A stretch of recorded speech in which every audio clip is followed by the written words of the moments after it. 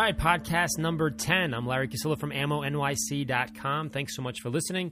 We have so much to talk about, I don't even know where to begin. But in the next probably 8 or 9 days, I am going to SEMA out in Las Vegas, which is going to be really exciting. So we'll talk about that in a minute. But let's get into what the topic is, and then I'll go on my rant and raves as I normally do in the beginning of the podcast. So today's topic is going to be about the detailing steps. Now, most of you are saying, detailing steps, what does that mean? We know how to do that or that sort of thing. But I've gotten a few questions specific to business owners. What steps do I take? And we're going to look at it from a high level, meaning not the nitty gritty down, more not micro, but more of a macro view of the steps that you need to take when you're detailing a car. And I'm trying to give you a different perspective, and it's all based on the customer and what the car actually needs. And there's sort of a different school of thought, different schools of thought that dictate whether you go one direction or another. So we're going to talk about that. It's kind of interesting. And then my guest today is a friend named Robert from Ireland, and you'll be able to hear him right off the bat because he's got a killer accent. And he's going to talk about a few different things, which is pretty cool. The difference between UK cars and United States cars, and the thought process. And it's pretty neat because we clearly think of things differently just based on the limitations or the restrictions, I should say, of each respective country. So it's kind of neat.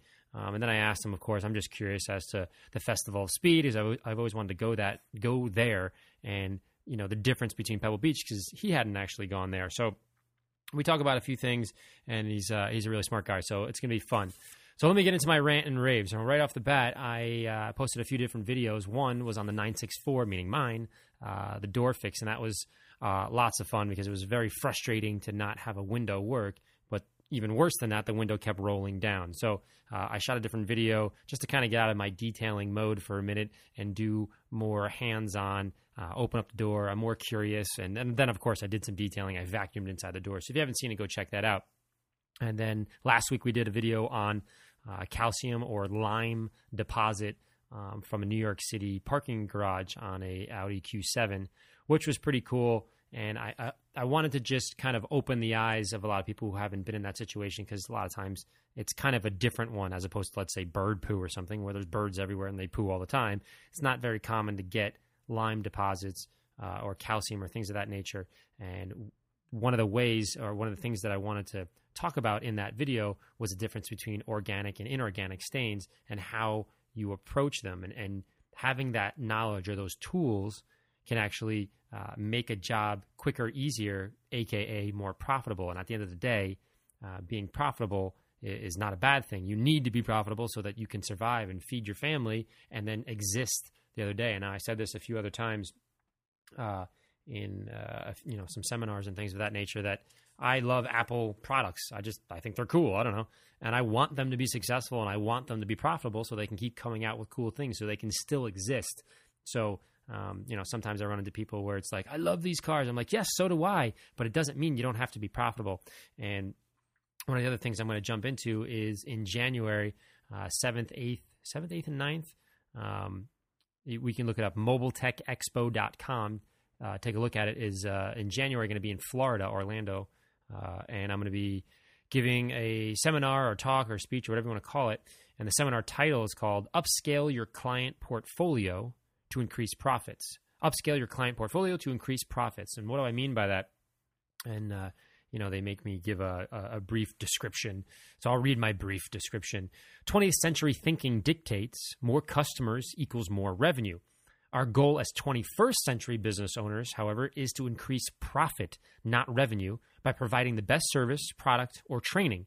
In this session, we'll discuss how to increase profit by concentrating your energy and identifying the few best clients while eliminating time-consuming activities. So that's kind of the thing that we're going to be talking about, and I have 45 minutes to ramble on, and you guys certainly know that I can do that.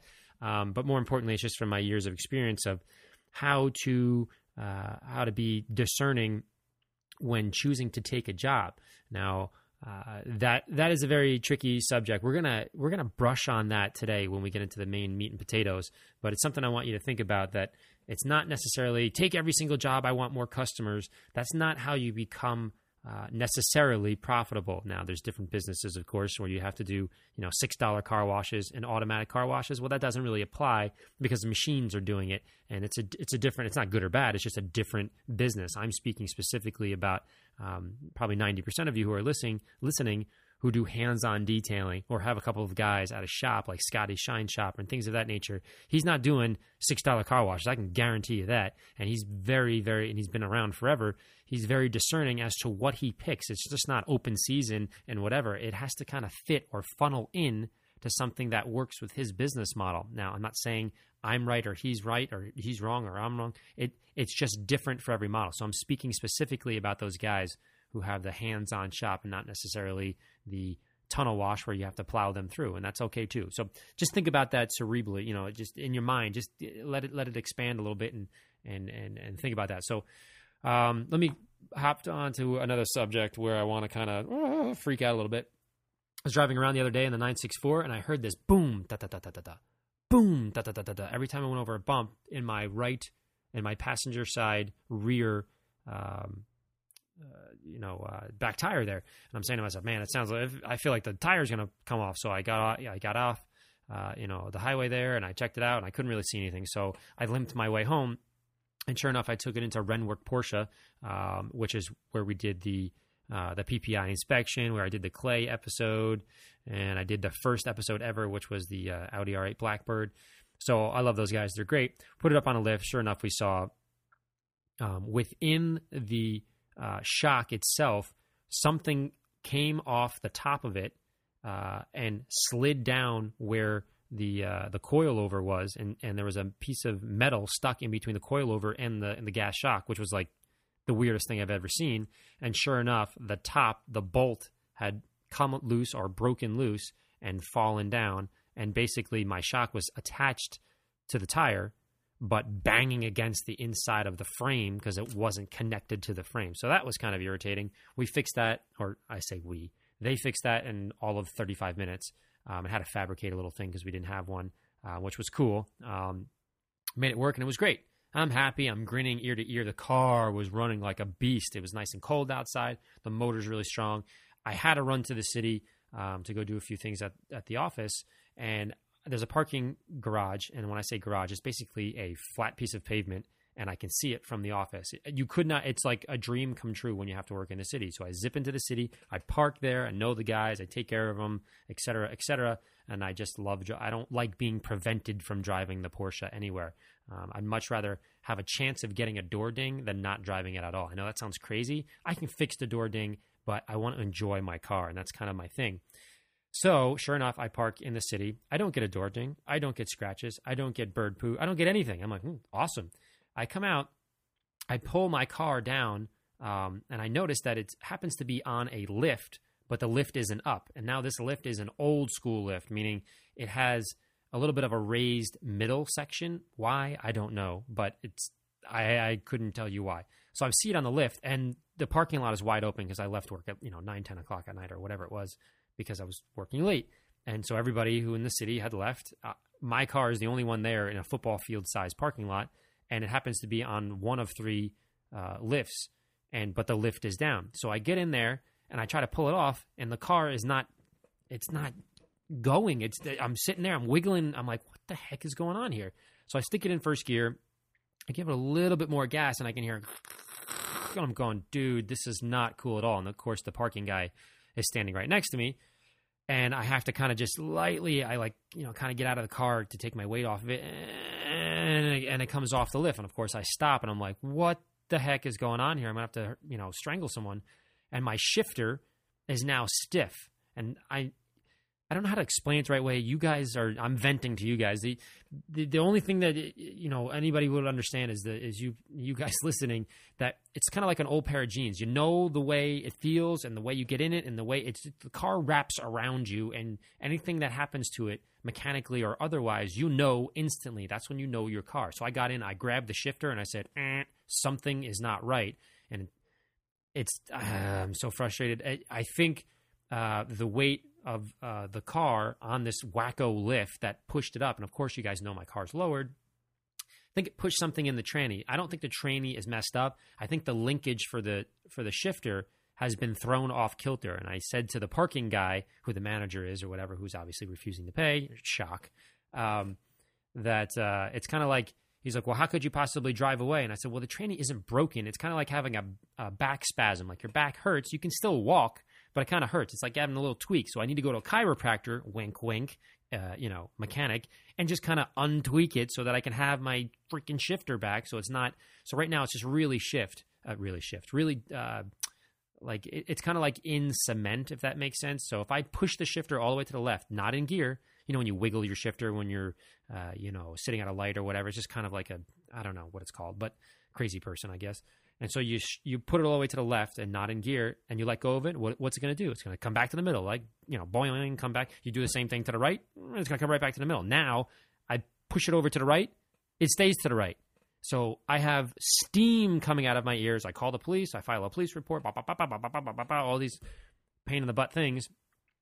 And the car drives. It drives fine. It's as if you're shifting in cement. So anyways, I'll update you guys on what happens with that. And I think I'm going to have to take it back to Renworks. And seriously, I think it's like a bolt or something that needs to loosen or untweak and kind of relieve the stress or the pressure that has been exerted by putting it on the lift. Like, I'll say an unintelligent person would. I don't know why you would ever want to put it on a lift, but there you go. And not use the lift, so it's useless. But anyhow, I'll keep you updated on that. And thank you so much for letting me vent. That was my therapy. I just saved $100 an hour or whatever it is. Tomorrow I'm going to Caffeine and Carburetors in New Canaan, which is the last one of the year, where I did the Pagani Huayra shoot, which is going to be great. And then let's go on to the fun subject of SEMA. SEMA is going to be absolutely amazing. And I'm really excited to see all my friends and all the people I haven't seen in 1 year. And there is going to be so much. I'm actually going to be doing a podcast live from SEMA with Hooniverse. So if you listen to TST, which I'm sure you do, you listen to this, definitely check out Hooniverse in the next couple of days. But I'll be doing that podcast on Monday from Las Vegas. And if you guys are hearing me before I go out to Las Vegas, which is going to be, I have to turn around, hang on a sec. It is going to be November 4th. So if you hear this beforehand, shoot me an email and then, or meet up with me as we're walking around and checking out. This is like car mecca heaven crazy. You just walk around and do car things all day long. So my brain is about to explode. So that's my 10 minutes of rambling. Let's get into the meat and potatoes. Detailing steps, again, specific to business owners. So somebody comes up to your shop, or somebody comes to your place, or somebody calls you, or somebody, whatever, meaning you're interacting with a customer. What's the first thing that you're going to do? First thing you want to do is what we call, and I'm sort of pulling this out in book form, if you will, understand the customer. What does that mean? So a guy walks up to you or calls you.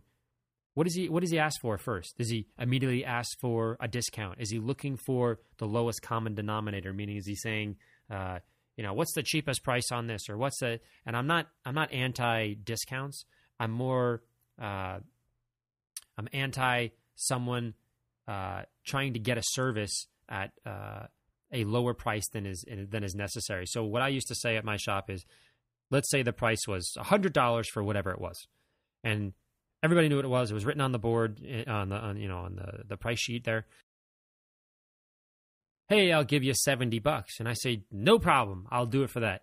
And they look at me like, oh, cool. That was an easy negotiation. I'm going to say, I'm going to do $70 worth of work. No problem. I said, you know what? Even better. I'll do it for $17.50. And they look at me like, whoa, what are you talking about? I'll do $17.50 worth of work. No problem.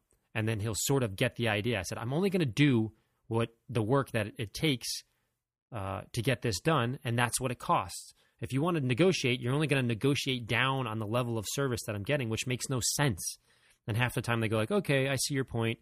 Let's just do it for the $100. Like, okay, thank you. So you kind of have to,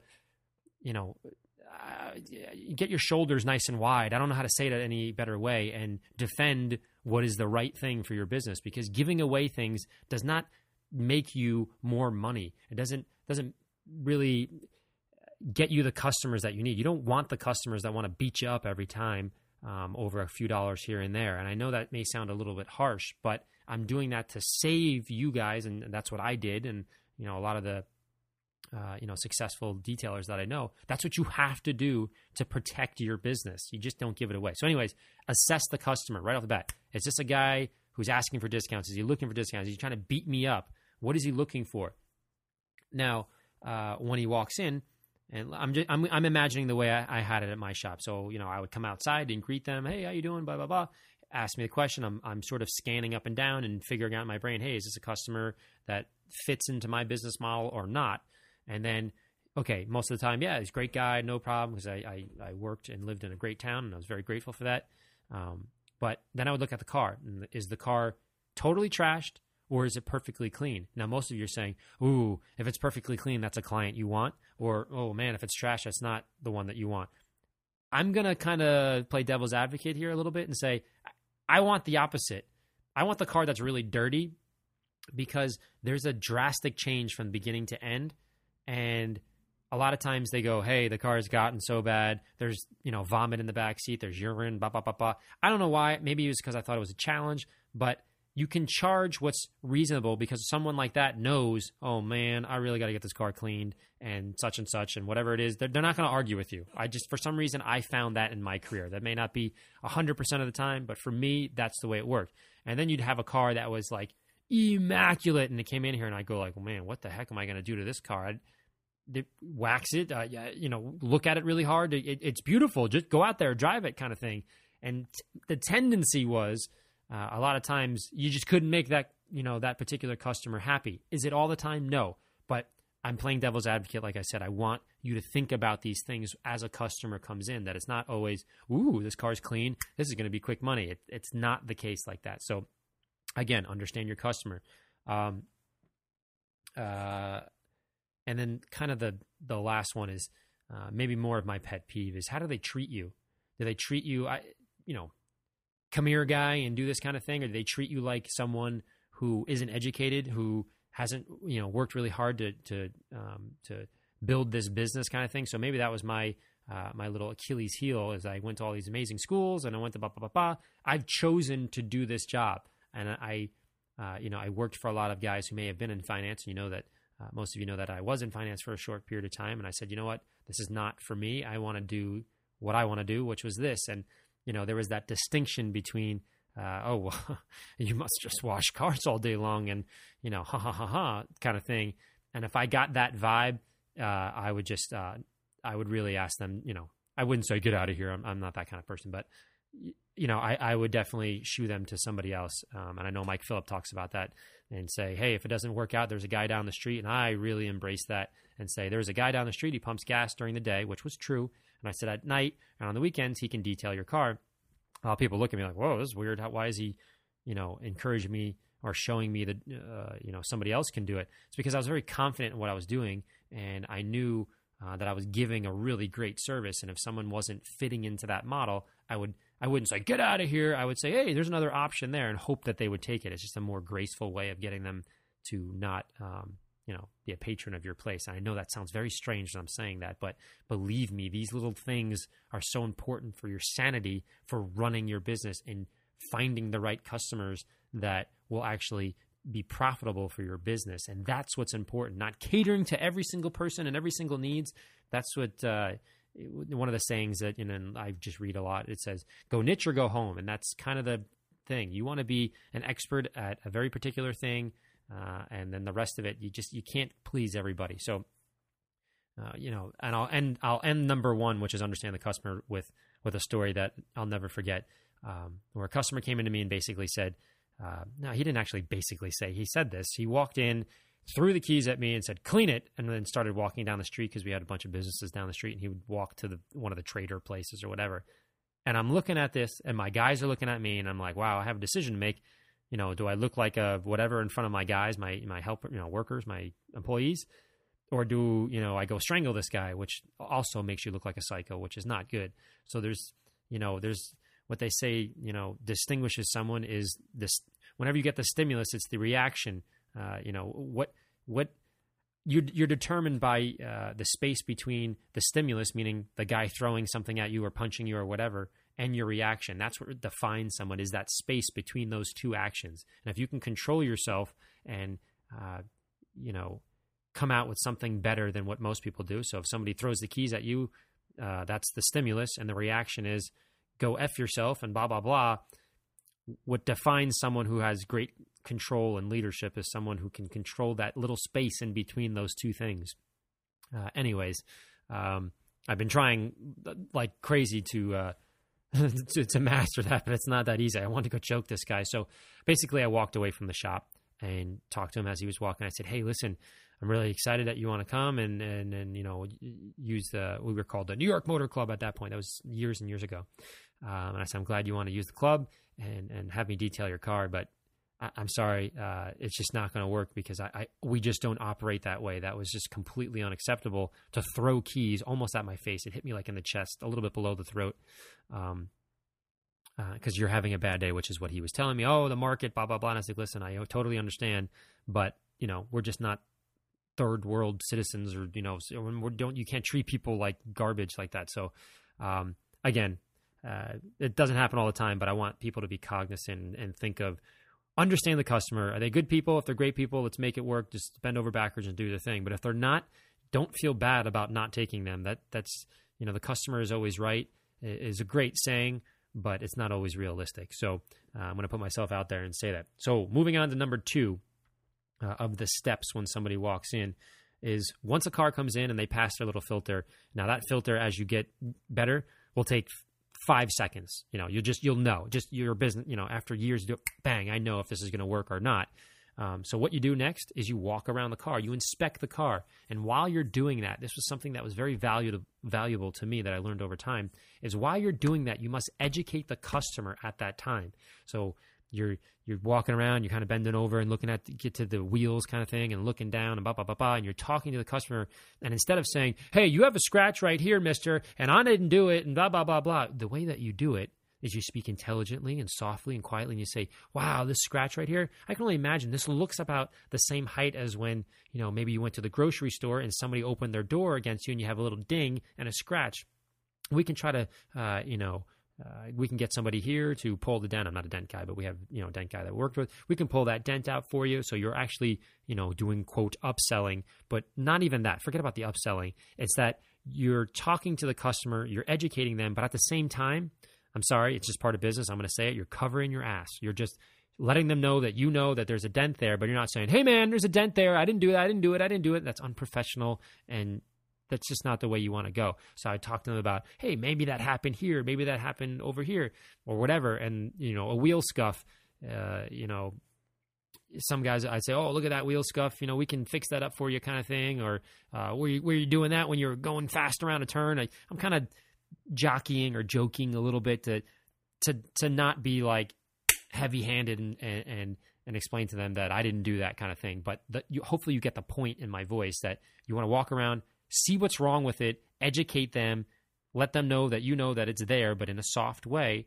And that alone will help you avoid massive issues and save you a bunch of money, because when you get into that position, which we'll probably do another whole podcast on, what do you do with customers that aren't working out for you, which is what I'm doing in that seminar.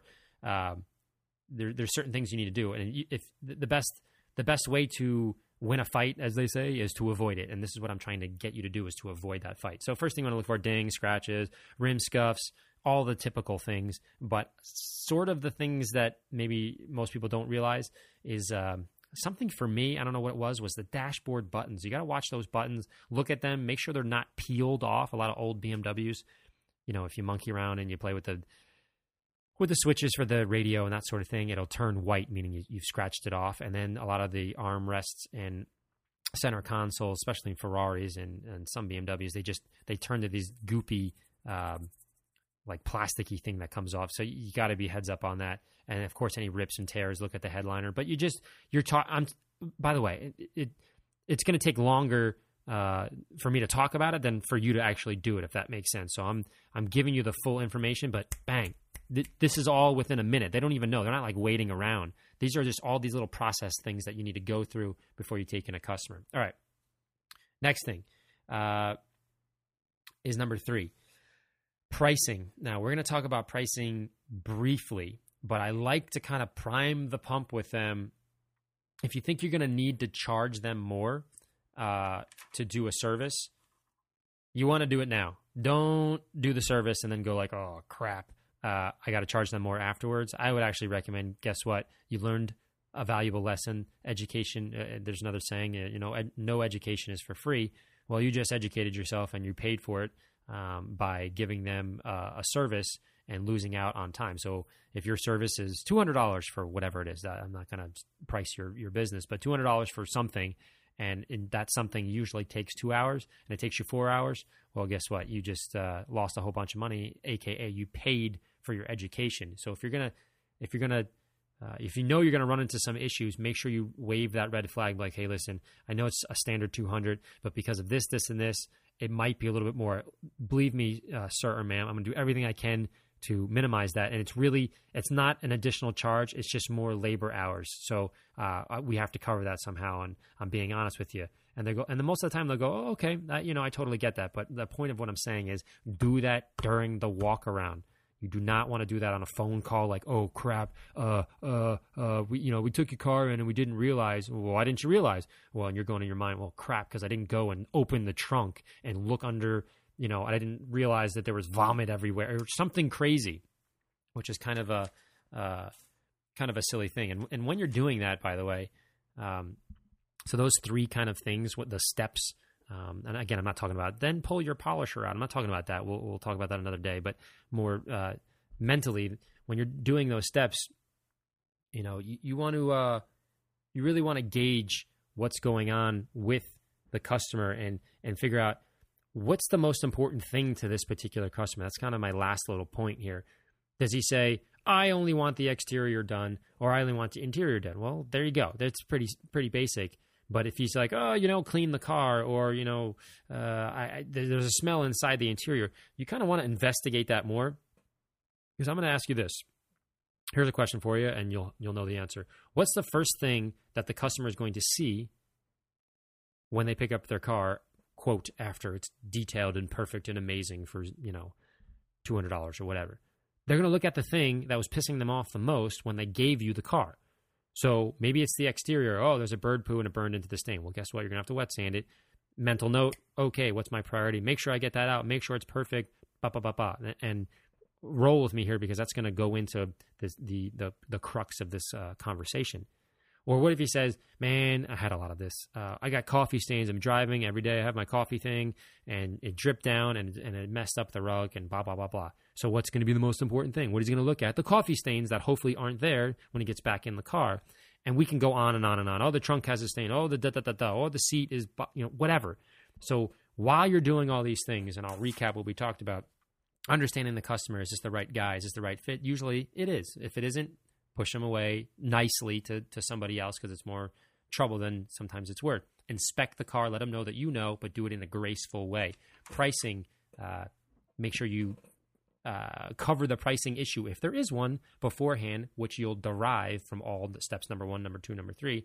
And the last one is, of course, I want to know what he values the most. That's what I'm going to work on. So going into the next gargantuan, having all those steps, kind of burn them into your mind and think about what are the actual, I'm getting a little bit more micro now, what are the actual steps I'm going to do on the car? Well, the steps that you're going to do on the car, it's not, as I say in my seminar, it's not cookie cutter. The first step is you do this. The second step, that's not realistic. That's just not the way it works. There's no product that's you can wipe on your car and you get 17 years without washing it. It's nonsense. So I'm just cutting through kind of the crap right now. And the same thing with the business. So all number 1, number 2, number 3 that we just talked about, that's going to funnel down, at least for me. I'm giving you my perspective, by the way. There isn't right or wrong. Maybe I'm not right. I don't know. But this is the way I've been doing it, and this is the way it's been successful to me. So try it and give me some feedback. But I've been doing it for 15 years or whatever, and it's worked. When I go through those steps, I would then say to myself, okay, we're going to play the 2 schools of thought that I alluded to before. And again, we're talking specifically about a business. I just want to make sure that we're on the same page here. So the traditional way is sort of a little bit more cookie cutter, where you say the steps are this. Again, regardless of 1, 2, or 3. You're just a guy that got a car and you didn't talk to the customer. You have no idea. The first step is, if you're going to polish the glass, do that one. Great. The second step is, if you're going to polish the headlight, meaning it needs it or requires it.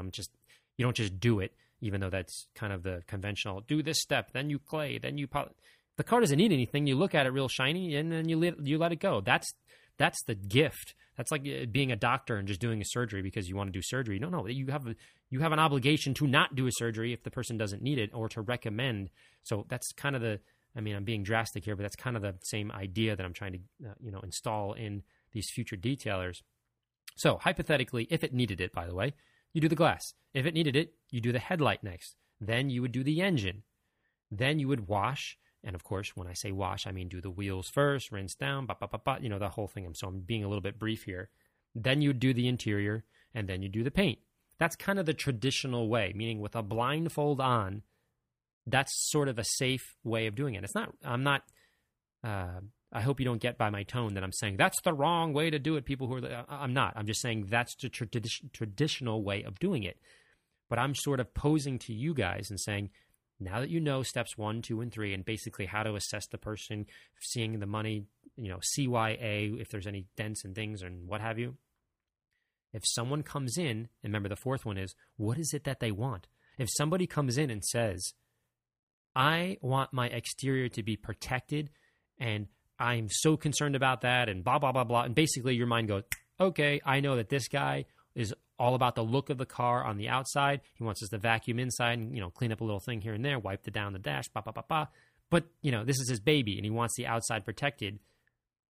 To me, it doesn't seem like, especially in a business, I cannot emphasize that enough, where you're moving lots of cars or you have a schedule, it seems more important to me, or more logical to me, to start with the exterior of the car, which is what he, the owner, that you derived, the business owner, understand as being the most valuable thing to the customer when he comes back, aka customer retention, customer value. Him basically saying, wow, business owner number 1, detailer guy, awesome job. That's what you want. That's what everybody wants. So why not focus on the thing that he wants the most? And I, for simplicity purposes, I split them into 2 things: exterior, interior. So basically, if the guy says, I want you to focus all your time on the exterior, I work first on the exterior. Now, again, there's still a process, meaning I'm not going to put wax on the car, then wash it. So you got to roll with me a little bit here, but I'm just posing something to you. So the other instance, let's say a mommy comes in and I created this wash and you're welcome to use it, but I called the mommy wash. And the reason why I did that is it spoke to mommies. And basically I took a wash and increased the price a little bit more, significantly more than a wash, but significantly less than a detail. And I did it very, very fast. I had to pull one of my guys and put somebody on there, and it was profitable for me. And the reason why is every time I got into a wash with a mommy, meaning a van showed up at my place, it was costing me a fortune because they wanted me to keep doing a little bit more, keep doing a little bit more, keep doing a little more. And I would, because I was a nice guy and I wanted them to keep coming back, but I was running the numbers and I realized I was losing money. So I said, why don't I create a product that people want? And I created the mommy wash. You definitely should use that if you have a detailing business. So what I did was basically gave them something that they wanted. And when I was detailing it, it was sort of like they were loving the fact that we were doing that.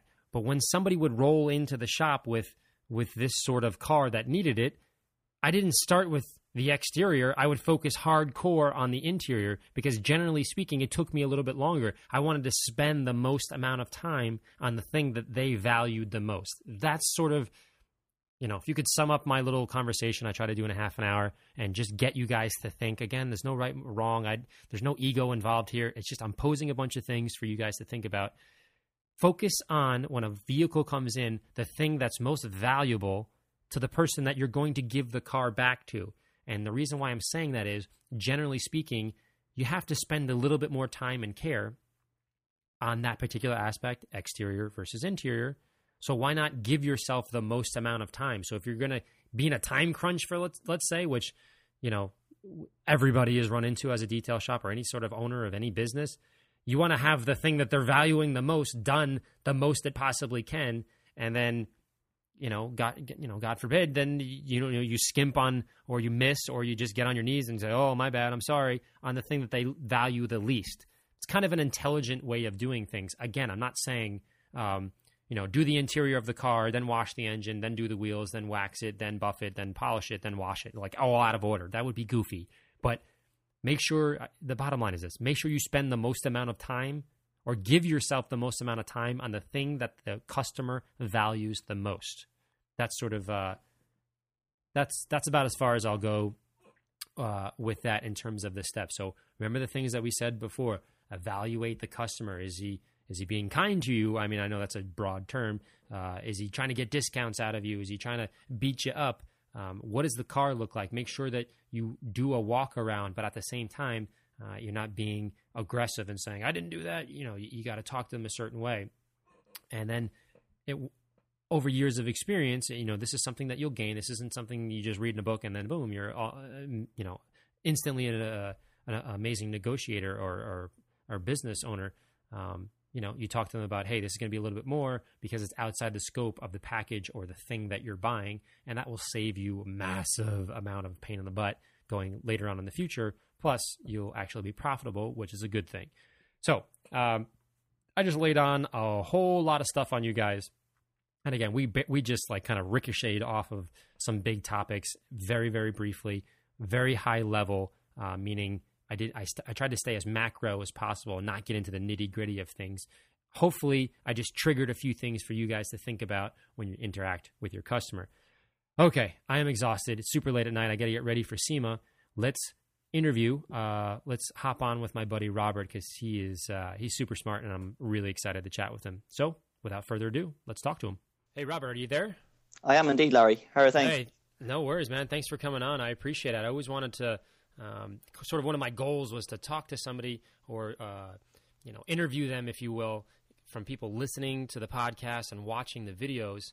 And I wanted that perspective of, international, because you are in Ireland. And, indeed.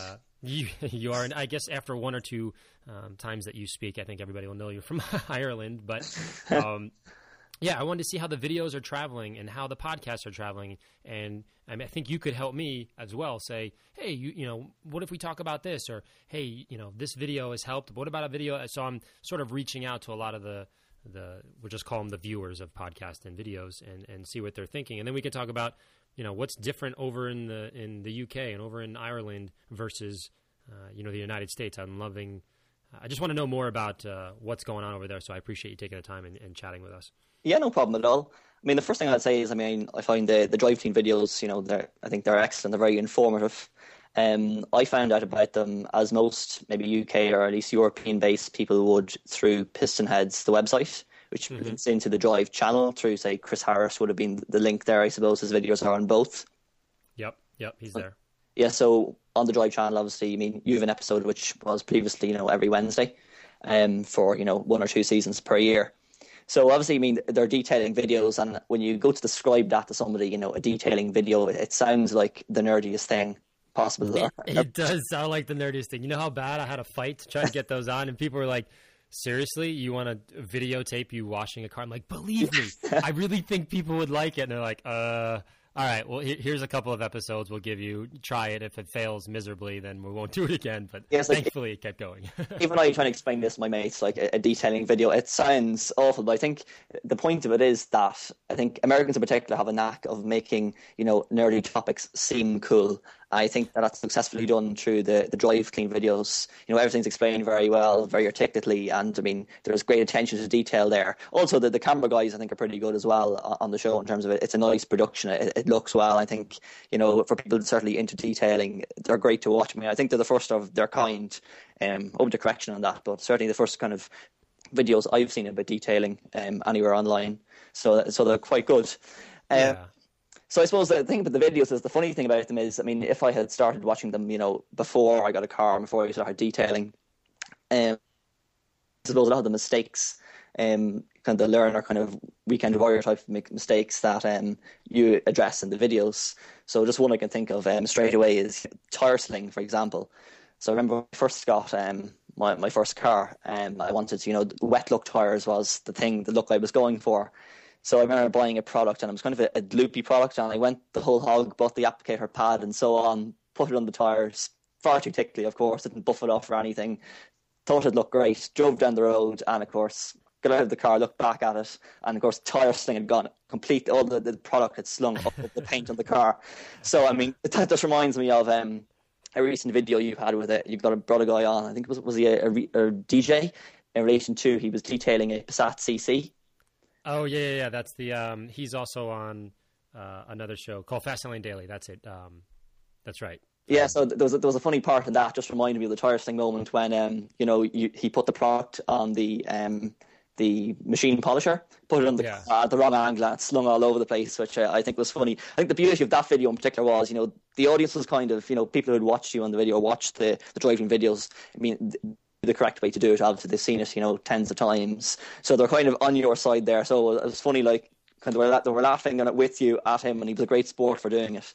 He was super cool. I honestly did not tell him that he was going to do that because I wanted to make it as pure as it could be. With I didn't want anybody faking it because I know him and he's super super chill. He's just a relaxed guy, and I was like, this is a great learning experience. So kudos to him. Yeah, it's Derek D from the Fast Lane Daily episodes. So anyways, that was a fun video. But the Drive channel and the Drive family is pretty cool because everybody can give, a very unique perspective as opposed to hardcore journalist sort of thing. It's more journalist, but it's also, it's the personalities, Matt Farah, Chris Harris, Mike Musto, Leo Parente, JF, Mike Spinelli. They're all, individual characters, which makes it pretty cool. So yeah, I'm glad it's resonating, on the other side of the pond, Yeah, it's like those different personalities kind of bring the videos to life. It's also interesting as well, the lengths that, car detailers / enthusiasts will go to. I, for example, wash my car like every week, and, it's rain, hail, shine. I think most people would, especially if there's a car show coming up or something, kind of weather is kind of no barrier. And that's something you often see into the videos as well when you're out. I mean, it's freezing cold and you're shooting a video and you're detailing a car at the same time. Or when you're getting up extra early, to detail a car before a car show. I mean, we've all done that. It's just an observation there. Those kind of things and travel throughout, regardless of where you are in the world. All enthusiasts do those kind of strange things. It's totally everybody. I think people thought it was like an underground. I'm the only guy that gets up at 6 a.m. to prepare a car for 7:30. Leaving or everybody. But then once we put something like that on the air, I have been seeing just a huge inflow. Of emails and contacts saying like, dude, I totally thought I was the only one that was doing such and such. I'm like, yeah, no, I do it too. And then, I'm trying to connect people saying we all do it. We all have this like secret craziness. That's the beauty of why I sort of envisioned this might be cool. Even when I was pitching it to the Drive channel, I'm saying to myself, wow, this is really weird. Maybe I'm just the only psycho that does this all the time. But well, you're probably more extreme than most. That's fair. That's fair enough. I'll take that. I'll take that one on the chin for sure. Just actually talking about cold weather, I mean, I can think of an incident myself. I remember, the second car I got, my current car was an Audi TT, and it was the depth of winter, it was January, and people typically buy cars. I remember thinking, okay, I'm going to give it the whole works now. It was a ridiculous time when I started. It was like 4 p.m. in the afternoon, or a little bit earlier, actually. It was getting a bit dark. And decided, okay, I'll give it the full wash, give it the full wax. And it was actually so cold out. I used this particular wax product. It's actually blue. Put it on the car and it buffed off fine. But about 5 minutes later, what happened was the wax had solidified back into like icy blue kind of deposits on the car. The car looked like it had a kind of a disease. No kidding. Yeah, so I never used that product again, and it was wax I bought particularly, for this car, new day, delighted to use it and actually solidified again. So whatever it was in the compound, it wasn't used to being applied. I've never heard of that before. Yeah. That's hysterical. I'd love to see a picture if you have one of those. Send those over. I'll post it up. Yeah, I must go and find. I think I did actually take a picture of it at the time. Strange stuff as well, like snow clearing. Remember, we particularly bad snow there, it was last year, the year before, and, the previous night I had to actually abandon my car somewhere else, get a lift home in a proper 4x4 Jeep. Then the following day, like obviously I could drive my car home, but I couldn't actually drive for the whole week because the roads were so bad. TTs are absolutely useless in the snow. Just Really? So obviously the car's outside, it's dirty under the snow. What do you do about that? I mean, it's one of those things that kind of annoys you for the whole week. So I decided, okay, one day, when it stopped snowing or whatever, it was nice and sunny out, the snow was kind of dropping off the car in like big lumps. And I said, I'm just going to take the car out, give it a wash, put it back again. So the first problem obviously is like, how do you get the snow off the car? That's the first thing without kind of damaging the paint, because it's kind of icy at this stage, just kind of thawing. Now I know at this point you'd probably whip out 20 microfiber cloths and some new product like Ammo Snow or something. And, I'm taking that name. That's a good one, Ammo Snow. I like it. I want permission if you use that. Yeah. All right, sold. So you basically picked up the hose, and it was so cold the hose actually broke. It was so brittle and freezing. So defrosted that and eventually got to clean the car. But I suppose another kind of mad thing that only people into cars and car detailing would even contemplate doing something like that. Most people for the entire winter would never clean their car. But when you have car shows and stuff coming up, or you just can't leave the car outside dirty, I suppose maybe a small bit of, I think everybody into car and car detailing would have a slight bit of OCD, but that's certainly an experience that I had anyway.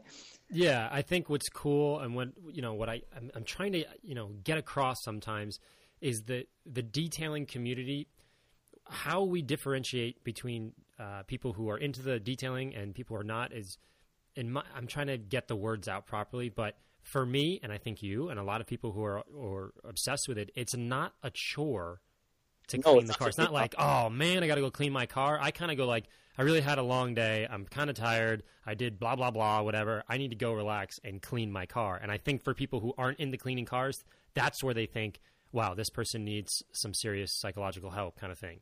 Yeah, so, I absolutely agree with that. I think that's kind of broad, across what country are they? And people into cars actually like detailing. I mean, it is a kind of a relaxing, enjoyable thing to do, It's quite a rewarding job as well. When you wash, you clay, you wax a car. I mean, it's a great job at the end of the day. It doesn't take that long, but, it's very rewarding to look at. Oh, yeah. There's an instant satisfaction sort of thing where it's like, this is maybe a bad example, but cutting your lawn, like your lawn is really high or whatever, and you cut it and you're like, oh, it looks beautiful right now. And I only took X amount of time to do it, as opposed to, building a bridge or something where it takes 6 years. Working on that thing every single day when you see these tiny little increments sometimes can be psychologically like you're not going anywhere. I think the part that's cool about detailing is if you spend a couple of hours, I'm being very broad or general here, generally speaking, the car looks way better than it did 6 hours earlier. And it's like, aha, now it looks good. I had fun. So and something else is relevant as well, as the fact that it's kind of like a common denominator among kind of car enthusiasts, regardless of what type of car it is. Generally, people into cars want to have their car looking as well as it could possibly look. So, and detailing it isn't that expensive to get into. So it is a kind of common denominator. That's why it's so popular, regardless of whether you're driving a Bugatti Veyron or a Rolls-Royce Wraith or a Mini. It's something people can do, is detail their car. I think it's such a popular thing. For sure, totally. And we've talked about this, I think, one of my first podcasts, or I don't even remember when, but the car itself. So you have detailing, and then if you go a little bit higher level, you think about the car itself. The car in our culture is what we call equalizing. So you can have the guy with the Bugatti, and I can pull up in my Porsche, which literally is half of the price of his one wheel, half of the price. That's what so it's like the price difference is massively different, but he and I can sit and talk, and it's as if we're brothers under the skin. You know what I mean? Who cares? It's the same community. And if you drill down even further, that's that same sort of thing with detailing. You follow me on that? Absolutely. I think as well, I think detailers or people into cars as well have the same kind of fears, kind of strange things that other people don't notice. For example, leaving your car into a garage, for servicing or back to the dealership for some little problem to be corrected. I mean, the worst fear is that they will give you the complimentary car wash, because as we know, like the perception among people into cleaning cars is when you give your car in there, they don't wash the car, they shot blast it. So that's generally the fear. True. So it's certainly not even mine. I mean, there's a big sticker on it going, don't wash.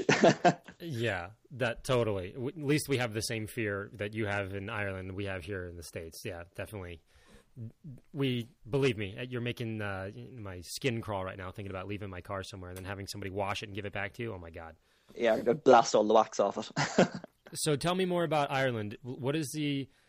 How is it? Have you been to the United States, by the way? I have, of course. I've been to San Francisco a few times. All right. So give me the difference. I've never been to Ireland, unfortunately, but how is it different? I mean, talk to me. Is it smaller streets? Is it like, are they cobblestone? I don't know. I don't know. If you're being a picture postcard. Okay, I have no idea. Quite like that. No, well, I mean, San Francisco as a city, similar in size to Dublin. Dublin may be a slight bit larger. So, it isn't, small cottages in the west of Ireland and, little leprechauns running about or any of that. It's quite a modern country, particularly in the East Coast. That is very scenic, on the West Coast as well. And there's certainly scenic parts in the East too. But in terms of cars, I think the main difference is in relation to, first, pricing is very, very different. Tax in cars is very, very different. Rates you pay for cars are very, very different. So the biggest of it is a pinpoint one thing that's very, very different. It's kind of attitudes towards engine size. So in America, the perception is, and the cars are, generally quite big engines. You have 4 litres, that would be nothing unusual over there. V8s are commonplace over there. In Ireland, actually, due to kind of the way the VRT system is structured and how much people pay for their cars is based on CO2 emissions, the preferences for, small engine cars. Certainly, there will be very few cars over, say, 2 litres in capacity. But those cars are typically turbocharged or supercharged or whatever. But, 3 litre straight sixes wouldn't be popular. If we were to take the BMW range, for example, with a BMW, say a 3 Series or the new 4 Series, which is the kind of new 2-door coupe of the 3 Series, over in America, I'd imagine the 330, CI would be very popular, and the M3 equally, or the M4 equally popular. Here it's more the 320D. I've noticed even from my time in San Francisco with the Mercedes range. A Mercedes dealership over there will typically stock, the 500, 600, and the AMG. You probably even haven't heard of like the 200, the 240, the 280, whereas those would be the big sellers in Ireland. Certainly the entry level kind of 200 CDI, due to tax reasons and so on, and the expense, more expensive the cars are, they're the most popular. So you probably get a Mercedes, say CL 600 or something for a similar price to say a 300 CDI in Ireland. No kidding. So there's like a structure where it's the cost of the car. I want to be clear because you're teaching me here. Is the cost of the car plus the cylinder size, or are they different? Is it just the cylinder size? So it used to be the cost of the car, and then the tax proportionality to the price of the car was based on the cubic capacity of the engine. Now that's changed. It's based on CO2 emissions, and obviously cars that are big engines have more CO2 emissions, particularly petrol cars. So they get higher, what we call vehicle registration tax, or VRT rates. So if the car is A, petrol, and B, if it has a big engine, you're going to get penalised and pay an awful lot more for it. So let's take the example of a car that is, is particularly popular in the media in the UK, for example, which would be new BMW M135i. So as we know, that's a straight 6 turbocharged car, BMW 1 Series, 320 horsepower, and the price of that in the UK would be in around 30,000 sterling. And of course, that's quite reasonably priced. That's why it's so popular among the journalists. We have a rear-wheel drive, 3-litre turbocharged car here for 30,000 sterling. It seems like remarkable value. That car in Ireland would be about the equivalent of 40,000 sterling. So it wouldn't be quite so popular here. So they're kind of the differences. I suppose it's most amplified by, take for example the Mercedes A45 AMG, which would be a 2-litre 4-cylinder turbocharged car. And I think with with stringent regulations and people manufacturing to bring down their CO2 emissions, it's now becoming more popular for manufacturers to downsize. So the A45 AMG is a classic case in point. Here we have a car that produces 360 horsepower, but it's a 2-litre 4-cylinder engine. Who would have thought you could have gotten, that, power output from such a small engine, a few years ago? That's typically, V8 power, V12 power, that kind of thing. Maybe not V12, but certainly V8. Yeah, no, totally. I get what you're saying. Do you think it has anything to do, and again, educate me on the roads or the driving aspect? Like, America is big, proposed big open highways, big V8s, big V10s and 12s and hammer down kind of thing. in Ireland, is it different? Are the roads like shorter, squirrelier kind of things where like a big Cadillac V8 would just not also be fun or feasible as well as the engine size? You follow what I'm saying? I do, exactly. No, well, I mean, obviously, there are quite the large motorways here as well in Ireland. I think it's more the reason why such large engine cars aren't popular is the initial purchase price due to CO2 emissions.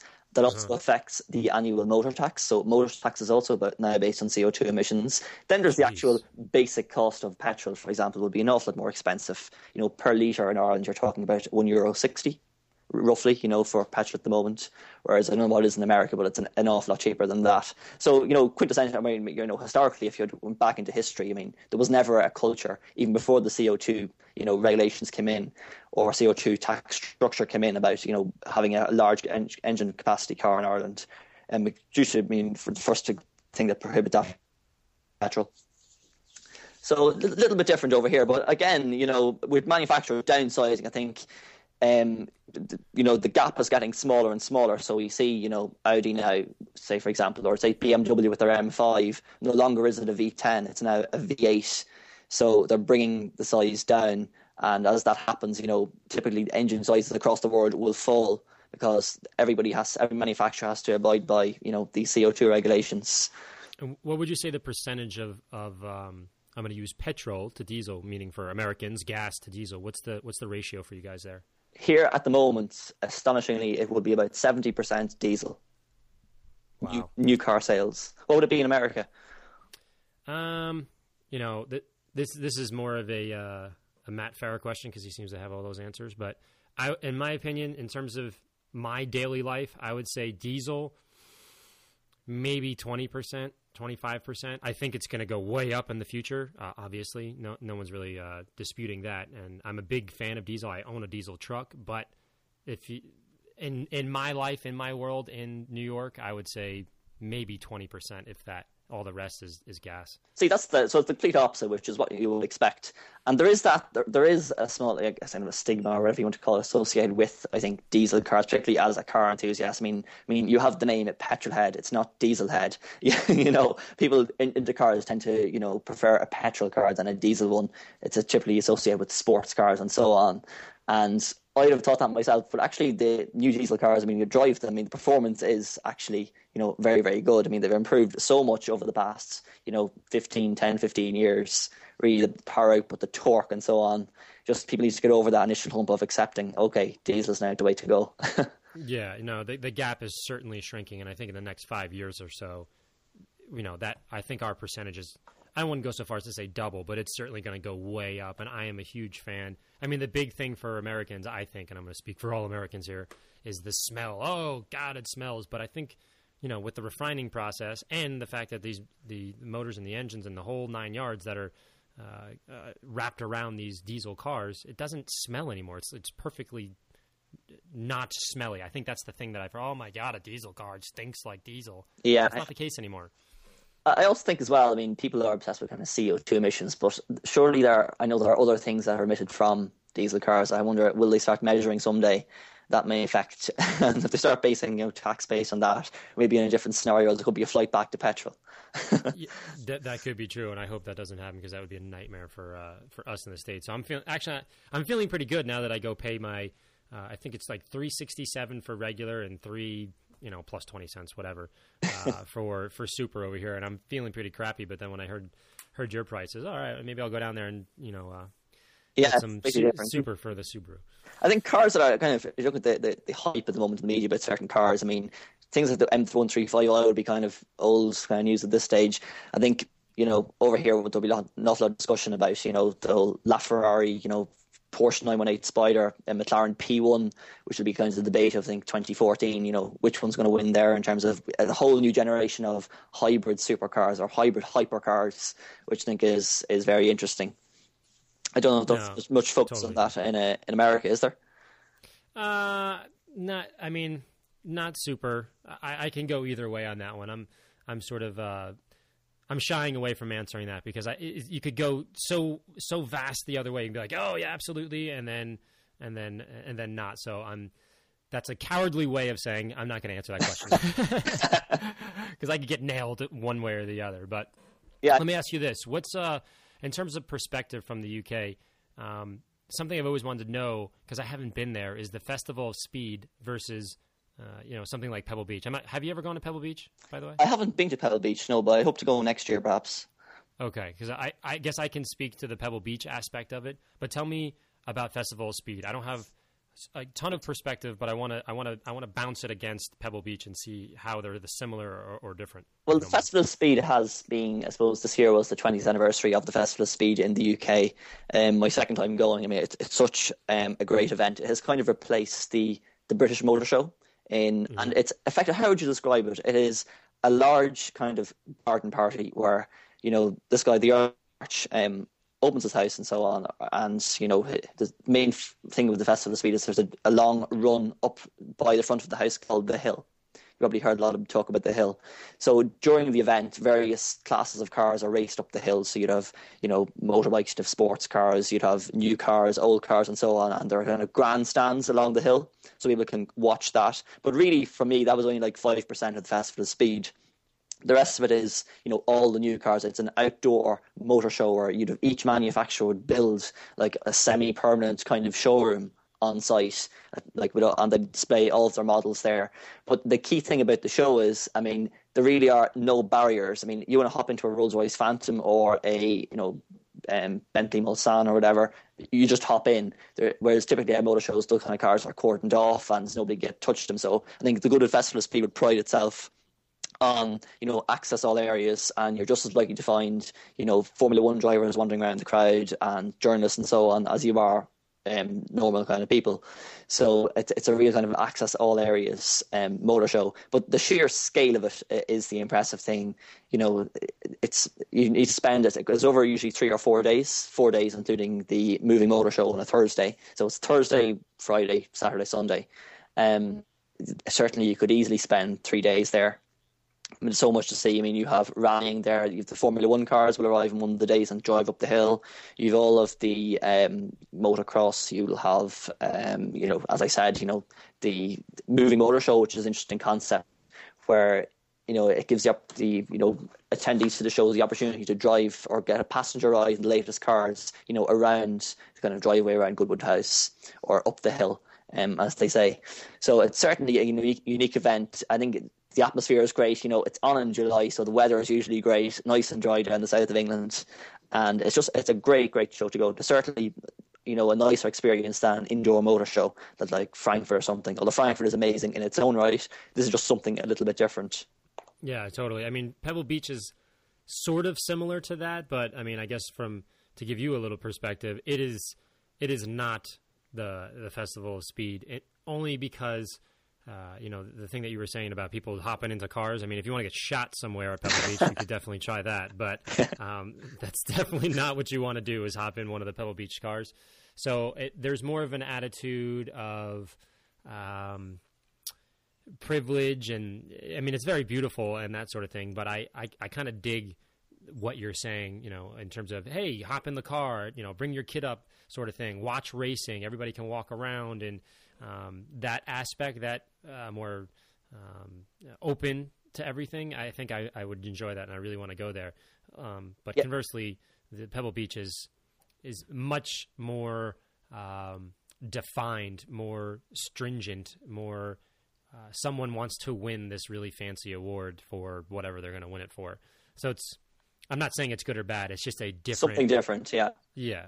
There's usually a theme as well as the Good Festival of Speed. So this year was, Porsche, as you can imagine, which is, a big deal. So they build a kind of a monument in front of the house by some artist actually. So this time around it was a Porsche monument. So you had like the earliest 911 Carrera up to like, there was 3 cars on the monument. So 911 Carrera, I forget what the middle one was, but the last one would have been the 911 Carrera 4S. The latest model, the 991. So, Porsche was a big theme there. The new GT3, which is pretty amazing, made an appearance at the show, drove up the hill, and, generated a lot of excitement. So Porsche was the theme this year. Last year would have been Lotus. Wow, that's cool. I'm dying to go there. I think we might be doing, what I talked about earlier in this podcast was doing some things with the Mobile Tech Expo. I might come over there and do some seminars or something as a guest speaker over there. So if I do, I I got to do another podcast or do another video and say, hey guys, I'm coming over. We should put something together. You know? Absolutely. I think that'd be a good idea. That's totally cool. Well, hey man, I appreciate you giving us a little perspective as to what's going on with Ireland, the UK, and no problem. And no, I appreciate you taking the time. I love hearing, from people or viewers or listeners, and sort of help me make, the best podcast I possibly can, and cultivate this. I guess I'll use the word again, culture of us crazy people detailing the cars and loving them and doing all the things that we do. So I think it's fun, and I think we have a very niche, narrow people that we speak to, but the people that do listen, they're big into it. they're really into it. Yeah, so it's exciting. I appreciate you taking the time. No problem. And, thanks, Ari. Keep up the good work. Absolutely. We'll try to have you on. Hopefully, when you come back over here for Pebble Beach next year, we'll get you. We'll get your perspective of Pebble Beach versus the Festival of Speed. Anyhow, yeah, that'd be interesting. I appreciate your time, man. I'll talk to you soon. Okay, thanks. Bye bye. All right, bye. That was so much fun on getting a completely different perspective on a couple of different things. Of course, talking about the U.S. versus UK, and just how we think about things. And it's really great to kind of expand your mind. And he was super cool. He contacted me and said, I have some ideas about this, and I think you should maybe do this. This might be neat. And it was cool to talk to another guy so far away who was just as crazy and passionate about cars as the rest of us. So again, thank you. Super, super thank you to that. So let's make the transition, rounding third here, talking about Facebook questions. And I have one from Keith Nevin that actually took place yesterday, which was Halloween 2013. So Keith Nevin asked, I need to ask you what hose nozzle you use because you get such good pressure. Now, I don't know about the good pressure thing. There's not a whole lot I can do about that. As a matter of fact, I tried, but you can open up the street, and I'm talking specifically about the one at my house, the one at my old shop. We had the town come in and just wide open, and that thing was crazy, crazy fire hose. But you can usually manipulate the sewer valve, but not yourself. Obviously, don't try that yourself. You got to call the water department, and they can open up the valve, make sure it's totally open, so that, meaning the one that comes from the street and then goes into your house. There's a valve there that they shut off, and then there's a main one at your house. God forbid a pipe blows, you just run downstairs and you turn off that one pipe that turns off the water to everything in the house. And then, of course, there's individual ones, and obviously they do that for safety reasons, and you can isolate what's leaking. But we're not talking about a plumbing show at the moment. So what nozzle do I use? The nozzle that I typically use, a lot of times, things break and you got to use what you got to use. But I like to use the one, heaven forbid I'm going to say this, but Home Depot has one, or you can buy it on Amazon, where the nozzle has this black rubber plastic thing over the nozzle, which I really love. And the nozzle itself is super heavy. It's like $10 or $15 here in the U.S., which is relatively expensive, meaning I can get one for $5, and it's that plasticky kind of goofy crap. You don't really want that. I have one because my wife uses it to, water the plants or whatever. But you want to have the one that has some weight to it and is wrapped in rubber. And it's hard for me to do it here because I'd love to show you a picture, but I buy them more than I change my underwear. This is the running joke. I just buy a ton of them, leave them on in your truck or at your shop or at your home, and then when these things bust or you break, or you run them over, or whatever, you lose it, they're there again. So there's no secret. But I will tell you this. This is a good point. I just realized I wanted to tell you something. I'm sorry, but I go crazy when somebody uses, the fire hose one where you have to spin it, and you spin it open and it's wide open, and then you spin it closed and it goes what I call the sniper. It goes into a little, the one. Don't use those. They seem to be really expensive. And the kind of thing that drives me bonkers is you have to use two hands with it. And you're like, well, no, you don't. You turn it on, and then you open it up, and then you hold it with one hand. Yeah, well, in real life, my hands are doing multiple things while I'm sitting there. I can't take one hand away and open the valve and then close the valve. I want to be able to do all that on the fly. So with the trigger nozzle, I can, the ones that, it's hard to explain on a podcast, but the ones that just have the big trigger in the back, where if you just barely open the valve a little bit, it's wide angle. And if you open it full blast, it goes to sniper mode. You can manipulate sniper mode to wide and anything in between. And you could do that on the fly. So when I'm rinsing a car down, like if I'm doing something low on the car, on the bottom, or the wheel well, bang, sniper mode, sniper mode, sniper mode. Then I'll quickly just go to wide open fan as I get to the car. Remember I always talk about car, skin. It's like paint's like skin, blah, blah, blah. It's like, imagine me washing your body, washing you, washing your face. Do you want a sniper nozzle or do you want the wide nozzle? You want the wide nozzle. But what if I was doing, this is a bad analogy, but the bottom of your feet that were really dirty or whatever, then you want sniper mode. You get the point. You want to be able to manipulate it on the fly and not have to turn it. So that, for some reason, that just bugs the heck out of me, those other ones. They're really expensive, and to me, they're just a huge pain in the butt. And the on-off nozzle, it's either totally on, totally off. You have to manipulate that again, and then you have to it's way more complicated. But anyways, it's more complicated and more expensive. So hopefully, Kevin, that gives you probably more than you wanted to know about the trigger. I think you hit a triggered point in me, probably because it's midnight and I'm losing my mind. All right, next question. I am not even going to begin to understand how to say this name, but you know what? For kicks and giggles, Bon Stu Raga Adwairust. Adwairust. I don't even have a clue what the name is, so I apologize. I'm butchering it, but it says, what did you write? Would you recommend me to clean pad before each panel? All right. So, not a native English speaker, which is cool. He's from Iceland, which is even cooler. So basically he's asking me, how often do you need to clean? I think he's meaning specifically we're going to go with the microfiber cutting pad.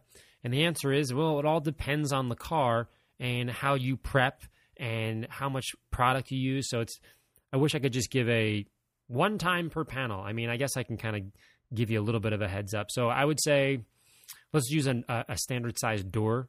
I would say, and again, we have to define what cleaning means. So when I'm doing a door, I'm probably pulling it off. Remember, you're doing a 2x2 section. In that 2x2 section, once I'm done with that and, you've gone through the whole process, again, I'm doing a macro view. I'm not talking about how to do that, which I'm going to shoot some more videos because a lot of people are asking me questions on this. But you take out of my pocket, or usually I have it in my my breast pocket so I can just grab it out real quick. I use a little brush and I brush out all the the fibers to make sure that they stick up again. Sometimes I'll lightly hit it with a squirt of spray wax if I just need to kind of brush up on a little bit of area, or I'll apply more product to it. So I do that 2 or 3 times per panel at least. But depending on how much contaminants actually come off the car, I could be like either going through multiple pads. Now, at my stage in my career, I just have lots of pads. So I'll just, boom, switch a pad and go. I'm not going to get up every 5 minutes because my knees and my back are killing me to go wash it off. I'll just go through, 10 pads and then wash them all at once. So that's something you want to think about as well. So it's giving you a little bit of a lame answer only because there's so many other factors that I can't just give you can do it 1 time or 2 times, or I can't do that. So, one of the big things you want to keep in mind when you're using a microfiber cutting pad is if you didn't prep the paint beforehand. What do I mean by prep the paint? Meaning wash it properly. Obviously, you don't want any dirt on there because all the contaminants, the dirt, are going to go into the microfiber pad. But the big thing is claying the paint. If you don't clay the paint, the microfiber pad is going to have a pretty good job of picking up all the gunk or crap or contaminants that are in there. But I shot a video on this on how to remove glue with a microfiber cutting pad. You don't have to do it, but what I do is I keep my old pads so that, they're not really great for leveling the paint anymore. I just use them to pick up the glue and then I throw the pad away. So it's important that you understand the power of each tool, and the microfiber cutting pad does and will pick up contaminants, but I don't want it to do that because I have the clay to do that. That's what the clay is for. I want the microfiber cutting pad to have all of its strength to level the paint, or, maybe not necessarily level, but you can level it and then you can sort of heavy polish it or whatever. So I want it to do what it's designed to do and what I need that tool to do. My whole philosophy with products and tools is I want the best of the best to do one particular thing. I don't want something that does 500 million things, and it's just like do one thing and be the best at it and do the best at, and I want my tools to kind of mimic that. Having said that, I try to show you that these tools can do other ththings, and I'm also a business owner and, cognizant of money. So instead of throwing away the microfiber cutting pad that did its exact job and leveled the paint and blah, blah, blah, and in theory you would just throw it away, I keep them because I'm a psycho and put them on a polisher and then take off glue with it, let's say, so I don't have to use a solvent and smell all the garbage that you can smell. And I just bang, maybe 10, 15 seconds, throw it away. It did its job. All right, it was one last use for it. So again, that's a roundabout way of saying if the car isn't prepped the right way, or let's say it's single stage paint, or let's say it's really faded, nasty, clear coated paint, and a lot of contaminants / things are coming off the paint, either old, contaminated, yucky, whatever boogers are coming off it. It's going to fill up the pad much quicker, and you're going to need to wash it. So the bottom line is, the car, the circumstance, and your skills are going to dictate how often you wash it. And I guess you can say, if I'm going to give you a broad answer again, wash it as many times as you possibly can, and go from there. I'm not sure how much more I can possibly say about that. Buy lots of pads, and sort of the trick that I use, like I said, is just use a new pad when it's not cutting anymore. And experience is going to give you that. And you got to do test panels outside of off of cars or scrap metal, so you can start to feel what the strengths and weaknesses and what your every tool can do, but specifically this microfiber pad. The long and short of it is, wash it as much as it possibly needs, and it's probably going to need. For me, when I do a normal car, I usually go through, let's say Porsche size car, probably 4 or so. And that's, those are the big, 5 or 6 inch ones. And then maybe 3 or 4 little 3-inch ones. But again, I'm also more cognizant of my time than I am wasting the microfiber pads, because I have that hierarchy of pads, meaning once I'm done with them, they go into a different bucket, and then they get used for if I have to polish wheels or something. And then when I'm done with the wheels thing, they go into another bucket where, if I need to take off some gunk that I don't want to use a clay bar for, or sticker glue and all that kind of thing, then it goes in that one. And once it's done with that, it goes in the garbage. So hopefully that answers the question. Hopefully it gets your mind out there. It's time for me to literally pack my bag and my clothes and all my stuff to get out to SEMA, and I'm so excited to chat with everybody, meet with everybody, and just kind of get into that car care detailer culture and just kind of rub elbows with all my buddies. So I want to thank everybody for listening. We're going to do some plugs now after an hour and 17 minutes. If you hung in there, you are a rock star. So, of course, I want to thank the Smoking Tire, Matt Farah, Zach Clapman, all the boys at the Smoking Tire. I'm going to be on the Hooniverse podcast, so definitely take a look or take a listen in the next couple of days and forever, because those guys are awesome. Shout Engine, because they're the best in the entire universe when it comes to podcasts. That's Chris Hayes. Hayes Data is his Twitter handle. And, of course, I'm super grateful for everybody. If you check out my website, ammonyc.com, we have some secrets coming out soon, some new stuff. So we are always coming out with some interesting things. But this is going to be pretty cool. So not for a little while, but you'll know when it comes out. Of course, the Drive Channel or the Drive Channel team, sign up if you aren't a member there or a subscriber. Definitely do that. There's some amazing hosts. Mike Musto, one of my closest friends, does an amazing show. Matt Farah as well. JF, Leo, Mike Spinelli, and of course, Chris Harris. Facebook page, ammonyc.com. Jalopnik are my boys. I love them. They have the greatest articles. Spinelli is amazing, and Travis over there, great people. And of course, Aston Martin, or TRG, Aston Martin Racing, one of my big alliance members, meaning I like to take care of their cars because it's Aston Martin, the 007. Lime Rock Race Park, that's my home away from home, and I got a lot of good buddies there. And finally, with the today's episode of Robert from Ireland in the UK is the Piston Heads in the UK. Those guys are awesome, and they post lots of stuff, and they have really great questions, and they're all good people. So again, thank you so much for listening. We're going to do another one just as soon as humanly possible. Make sure you check out the Hooniverse podcast from SEMA. I will talk to you guys soon. Hit me up on Facebook, Larry@ammonyc.com, email. Thanks for listening. Talk to you soon.